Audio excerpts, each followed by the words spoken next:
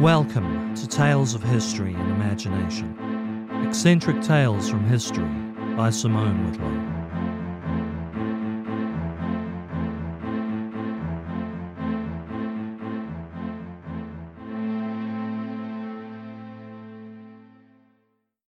Hi everyone, happy holidays. This is the last tale for 2023, and I'll be taking a breather over Christmas. Though I will be dropping some content on this site and on the Patreon feed throughout January. I'm hoping to launch Season 5 of the podcast on February 1st, 2024. Our tale today begins on Christmas Day 1950. The location? Westminster Abbey, London. In the early hours of the morning, a policeman approached a suspiciously parked Ford Anglia. One could understand why a car would arouse suspicion in the wee small hours. It was parked 2 minutes stroll from the Houses of Parliament. Buckingham Palace was less than a mile away. Although King George V and his clan were safely holidaying in Sandringham at the time. Then of course there was 10 Downing Street, the home of the Prime Minister. Imagine a policeman's relief when he discovered no modern-day gunpowder plot, but a young couple embracing for warmth, if not for other things. I imagine him tapping on a frosty side window, followed by an, hello, what's going on here then? And I suspect the young couple almost jumped out of their skins at the interruption. The officer spoke with the couple for a while, learning they were visitors from Scotland. Like that other couple, travelling on Christmas Day a few thousand years ago, they arrived in town to find the place far more bustling than expected. London was overflowing with people, and everywhere they went there was no room left at the inn. The officer was sympathetic to their plight but insisted they move on, regardless. Little did that officer realise, but he'd been had. The couple were there on a rescue mission. What's more, they were there to strike a blow for Scottish independence. The mission? To repatriate an old, moderately heavy stone that was once believed to have supernatural powers. This Christmas, in my ongoing attempt to tell all the Christmas stories that have nothing to do with the season, well, we'll come back to those heroes. But first, we have to travel to the mythical ancient past, to a town in modern-day Palestine, then called Luz. This stone needs a little explaining. The time frame, if this even happened, around 4,000 years ago. Jacob, the future great patriarch of the Jewish people, grandson of Abraham, which makes him 10 times great-grandson of the ark builder Noah. He's on the lam. Once upon a time, his elder brother Esau came home from a day in the fields, absolutely famished. Esau, in a "my kingdom for a horse" moment, stated he'd give away his birthright as the firstborn just for a bowl of porridge. "Can I take that birthright for a bowl of lentils?" Jacob asked. I paraphrase. Everyone had a laugh about this, until their father, Isaac, blind and on his deathbed, actually called out for his eldest to bestow that birthright upon him. Esau was out hunting deer that day, while Jacob was just mooching about the house. Jacob had snuck in there and received the blessing from the dying patriarch. So in one telling, Jacob is now a big deal, and Esau was furiously searching high and low to kill him. Another telling claims he was simply on his way to find a wife. But either way, Jacob was on the road, in an unfriendly town, where his safest option was to camp under the stars. That night, Jacob laid his head on a rock, and dreamt vividly of a ladder from earth, ascending into the heavens. He saw angels climbing up and down the ladder. At various places, these angels fell, representing coming struggles of his people, each step in the ladder apparently representing so many years into the future. While angel watching, God approached Jacob. He promised him the land he was in, to rule over and to spread his seed. I'm sure the Canaanites and Philistines already living there were thrilled to hear that. The next day, Jacob woke up with a mission. Renaming Luz Bethel, he laid claim to the land. The stone he slept on was anointed with oil and then placed upright, with a promise the stone would act as a marker for a house of God. In effect, it went from pillow to pillar overnight. But how did this apparently hallucinogenic stone end up in Scotland? Well, fast forward to Jerusalem in the 6th century BC. Jeremiah was a Jewish prophet living approximately between 680 BC and 570 BC. He was deeply unhappy that a number of Israelis had given up Judaism for a god named Baal, and was convinced the Judeo-Christian God would abandon them for it. He spent his days dictating several books that would make it into the Christian and Jewish Bibles, and railing against false prophets and sinners. Jeremiah was convinced Babylon would swoop down on Jerusalem any day now, as some kind of divine punishment. A viewpoint that fairly branded him a pain in the ass to the people of Jerusalem. For his bother, he was regularly assaulted, lived under a cloud of regular death threats, and was often punished by being thrown in the stocks. When the Babylonian Emperor Nebuchadnezzar II did in fact invade Jerusalem in 587 BC, legend has it Jeremiah had been arrested for preaching and had been left to starve to death in a pit. The Babylonians apparently released Jeremiah from that pit, treated him kindly. It is generally accepted the weeping prophet was a real man who wrote or dictated several books, and probably was a huge pain to the Jewish authorities of his age. Now the Irish believe that following the fall of Jerusalem, Jeremiah took off for mainland Europe with a large trove of relics from the Temple of Solomon, including Jacob's pillow. The legend states Jeremiah was among a party that included Tia-Tephi, eldest daughter of the last king of Judah. After some time on the road, they allegedly sailed for the ends of the earth, wrecking off the coast of Ireland. Later on, Tia married a local king. According to Irish legend, the Stone of Destiny, or the Lia Fáil as they called it, became an integral part of the Irish coronation ceremony for slightly over 1,000 years. Then in 503 AD, an Irish prince called Fergus returned from having captured a small kingdom on the western coast of Scotland. He borrowed the stone with the intention of declaring himself King of Scotland. Fergus never bothered to return the stone.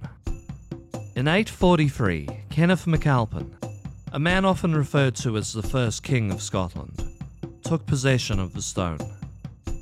He moved it to Scone, where it was used in the coronation of generations of Scottish kings. Macbeth and Malcolm, who we briefly mentioned in Hereward the Wake, were among those kings crowned over the stone of Scone. But where did the stone actually come from? Well, your guess is as good as mine. But I would guess from a Scottish quarry. Wherever it originated, whatever magical powers it may or may not have had, the Stone of Destiny would be on the move again soon enough. Its capture by the English would occur following a very nasty accident. On 19th of March 1286, Alexander III, King of Scotland, took a moonlit ride to be with his second wife, the then pregnant Queen Yolanda. It was her birthday the following day, and I can't say that Alexander loved his bride and specifically wanted to be with her on her special day, but I can say he'd been away on business and was desperate to be home as soon as possible. The weather was rough and his advisors pled with him to stay in Edinburgh, but the king would have none of that. Throughout the day, his entourage pushed on through the storm. By nightfall, they were still out in the elements. While travelling through the town of Kinghorn in Fife, Alexander suddenly vanished. Between the pitch darkness and the heavy deluge, his entourage could make head nor tails of the king's disappearing act.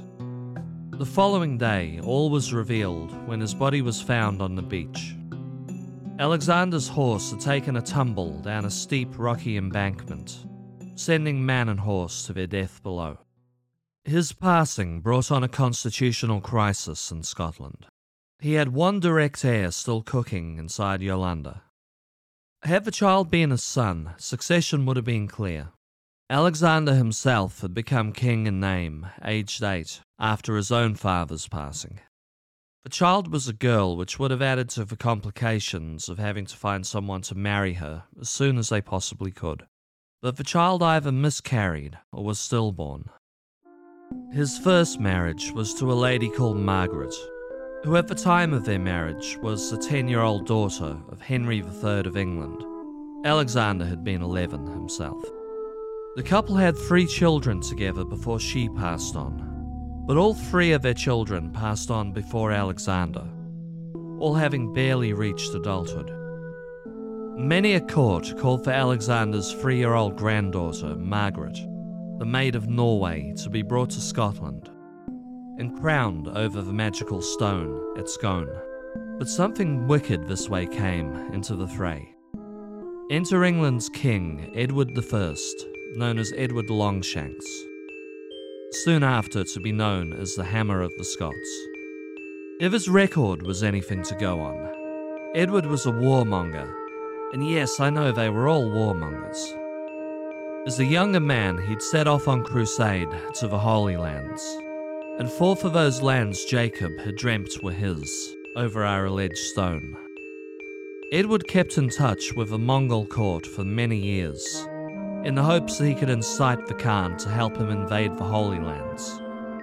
More recently, he'd conquered Wales, previously a sovereign land. Edward was a brother-in-law to Alexander through Alexander's first marriage, and was far too interested in Scottish politics for anyone's good. Edward insinuated himself into the Scottish succession crisis. Margaret, the Maid of Norway, would be brought over once she turned 7. She'd be married to his 6-year-old son, Edward of Carnarvon. But everything got turned upside down when Margaret fell ill, having reached Orkney, dying a week later, most likely of food poisoning. This meant there were no heirs, although 14 rival claimants to the crown suddenly appeared. Edward was insistent his friend John Balliol should be king, and used his influence to make this happen. Although the Scots themselves preferred Robert de Bruce, 5th Lord of Annandale, John Balliol was crowned over the magical stone at Scone on November 30th, 1292. Now his brief reign made him very unloved by the Scots, not least of all as he made Scotland a vassal state of England at the first opportunity. A group of Scots aristocrats approached the French and Norwegian kings and made treaties with them in preparation for a Scottish rebellion. It all kicked off in 1296 when a militia deposed Balliol. Edward Longshanks invaded Scotland soon after. The war went England's way at the start and would eventually drag on for more than half a century. But the Scots won out in the end, and the crown would eventually pass to the grandson of the 5th Lord of Annandale, a man we know as Robert the Bruce. Scotland would retain their independence until a Queen of England, Elizabeth I, died childless. The Scottish nephew, King James VI of Scotland, turned out to be the next in line for the English throne. The 2 entities merged, even if the 2 countries didn't for quite some time. But all the same, the Hammer of the Scots was initially quite successful, and in 1296 he relocated a large trove of Scotland's national treasures back to London. The Stone of Destiny was in the collection. Edward had a coronation throne built around that stone. Now we'll soon return to Westminster Abbey in 1950, but first just a little bit more background. In the interim, the Scots, Stuart dynasty, lost control of those crowns. First to a Dutch guy named William, then when his family ran out of Protestant heirs, to an obscure Germanic family from the Elector State of Hanover. Scotland's royal bloodline was still in the mix, but became increasingly less dominant. The people suffered the downsides of being colonised, though having never actually been conquered. Although the Stuarts still did have an active bloodline with a strong claim to the throne, it's just that they were passed over due to their Catholicism and rumours of one particular child's legitimacy. James II of England, the 7th of Scotland, was deposed in 1688 in favour of William of Orange and his wife Mary. He had a son with his Catholic second wife, Mary of Modena, after having gone through 5 miscarriages and 5 stillbirths together. Those earlier deaths were later used as evidence that child number 11 was just some random kid they'd secretly adopted, but DNA testing has since disproved this.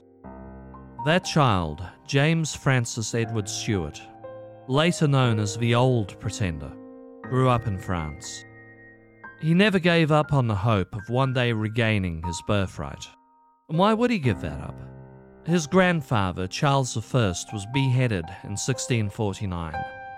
Their family had to flee England, but by 1661 his uncle, Charles II, was restored to the throne, followed by his father, James II, in 1685. The Old Pretender made several attempts to retake the crown, with help from the Scottish Jacobites. Most notably, they did so following the Hanoverian succession of 1715. His son Charles, known as the Young Pretender, or more famously, Bonnie Prince Charlie, followed in his father's footsteps.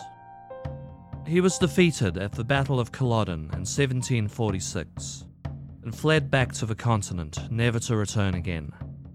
The British responded to that coup attempt in the short term by carrying out a 3-month-long terror campaign in the area, randomly executing men who wore Highland dress and raping local women. Some historians, rightly I think, sum the campaign up as a genocide. Later, the British forcibly exiled the people living in the Scottish Highlands and Western Isles, where old clan systems still dominated, to make way for English sheep farms. For some time, this broke the Scottish independence movement. Both nations grew closer for some time after. They found a common cause in colonising others, building a vast British Empire overseas. Then the Industrial Revolution brought prosperity to the Scots, and factories spread throughout the land. But in the 1880s, as the Irish, whose recent history had been far from prosperous, continued to demand their freedom, and the Scottish-born British Prime Minister William Gladstone advocated for Irish Home Rule, the Scots rediscovered their urge for self-determination. In 1913, a bill went before the British Parliament, demanding a separate Scottish Parliament.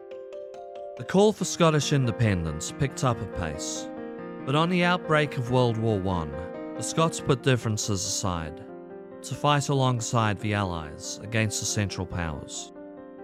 The bloody war in Ireland, which led to an Irish Free State in 1922, reignited Scotland's independence movement. But they got tied up by infighting in the 1940s.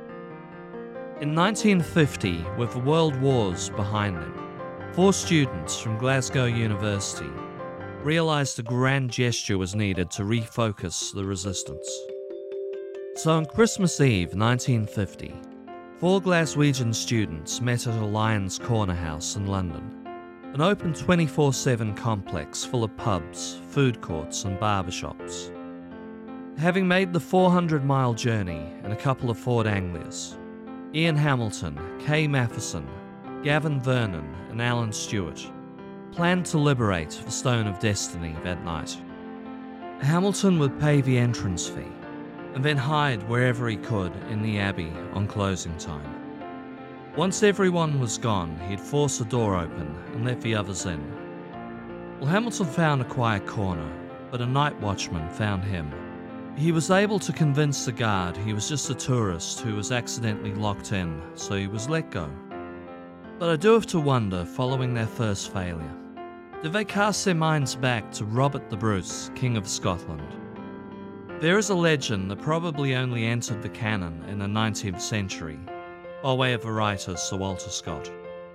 The story goes that in 1306, having lost to the English at the Battle of Methven, and having lost William Wallace the year before, a broken Robert took refuge in a cave. Biding his time, he watched a humble spider spinning a web near the entranceway. The spider attempted to cast a web from floor to ceiling, only to see his efforts laid low by a gust of wind. Time after time, the spider dusted itself off and started over again. Legend states Robert watched 6 failed attempts and wagered to himself if the spider succeeded the 7th time, he'd gather a militia and rejoin the fray. Well, the spider succeeded. If we're to believe the legend, and to be honest, I don't think we should believe much mythical and legendary in this tale, Robert learned an important lesson. If at first you don't succeed, try again. So if at first the students failed, well, return in a few hours and tear a door off the damn hinges if need be. The students returned at 4 a.m. Christmas morning. They forced a door near Poet's Corner. They then made for the coronation chair and carefully lifted the Stone of Destiny from its shelf. Placing Hamilton's coat on the floor, Hamilton, Vernon, and Stuart placed the stone atop the coat. Vernon and Stuart grabbed an arm each and started dragging. Hamilton seized the chain attached to a corner of the stone, but his effort caused the stone to break into 2 pieces.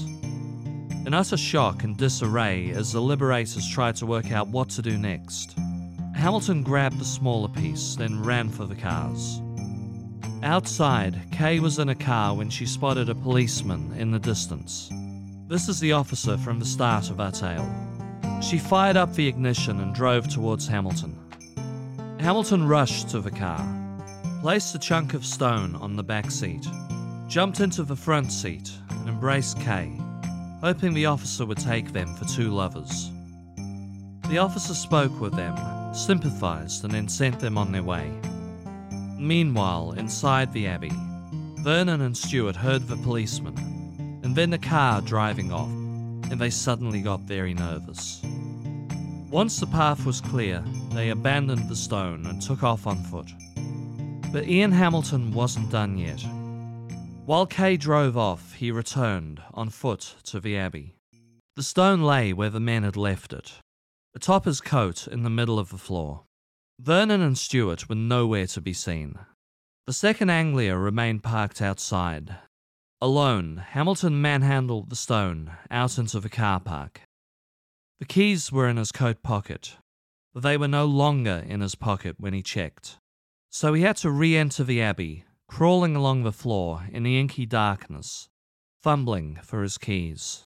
He was eventually successful. He got the larger piece of stone into the Anglia, as one might heave a McGlashan stone onto a barrel. He then drove down the old Kent Road, happening across Vernon and Stuart as he went. There was a great panic later that day, when the Stone of Destiny was discovered missing. Scotland Yard rightly presumed the stone had been stolen by the Scottish independence movement. They ordered the Scots-English border closed immediately. In the meantime, the students hid the larger chunk of stone in a field in Rochester. A week later, when they came back for the stone, a traveller community were camping atop the burial site, although they were happy to let the students in to dig it up. The smaller piece had spent time hidden in a garage in Birmingham, in the north of England. The Stone of Destiny was finally back to where it most likely originated. The Scottish Covenant Association, a group who advocated for Scottish independence, took possession of the stone in the new year, but Scotland Yard were hot on their trail. Ian Hamilton was a prime suspect, having taken out every library book in Glasgow on the Stone of Destiny prior to the liberation.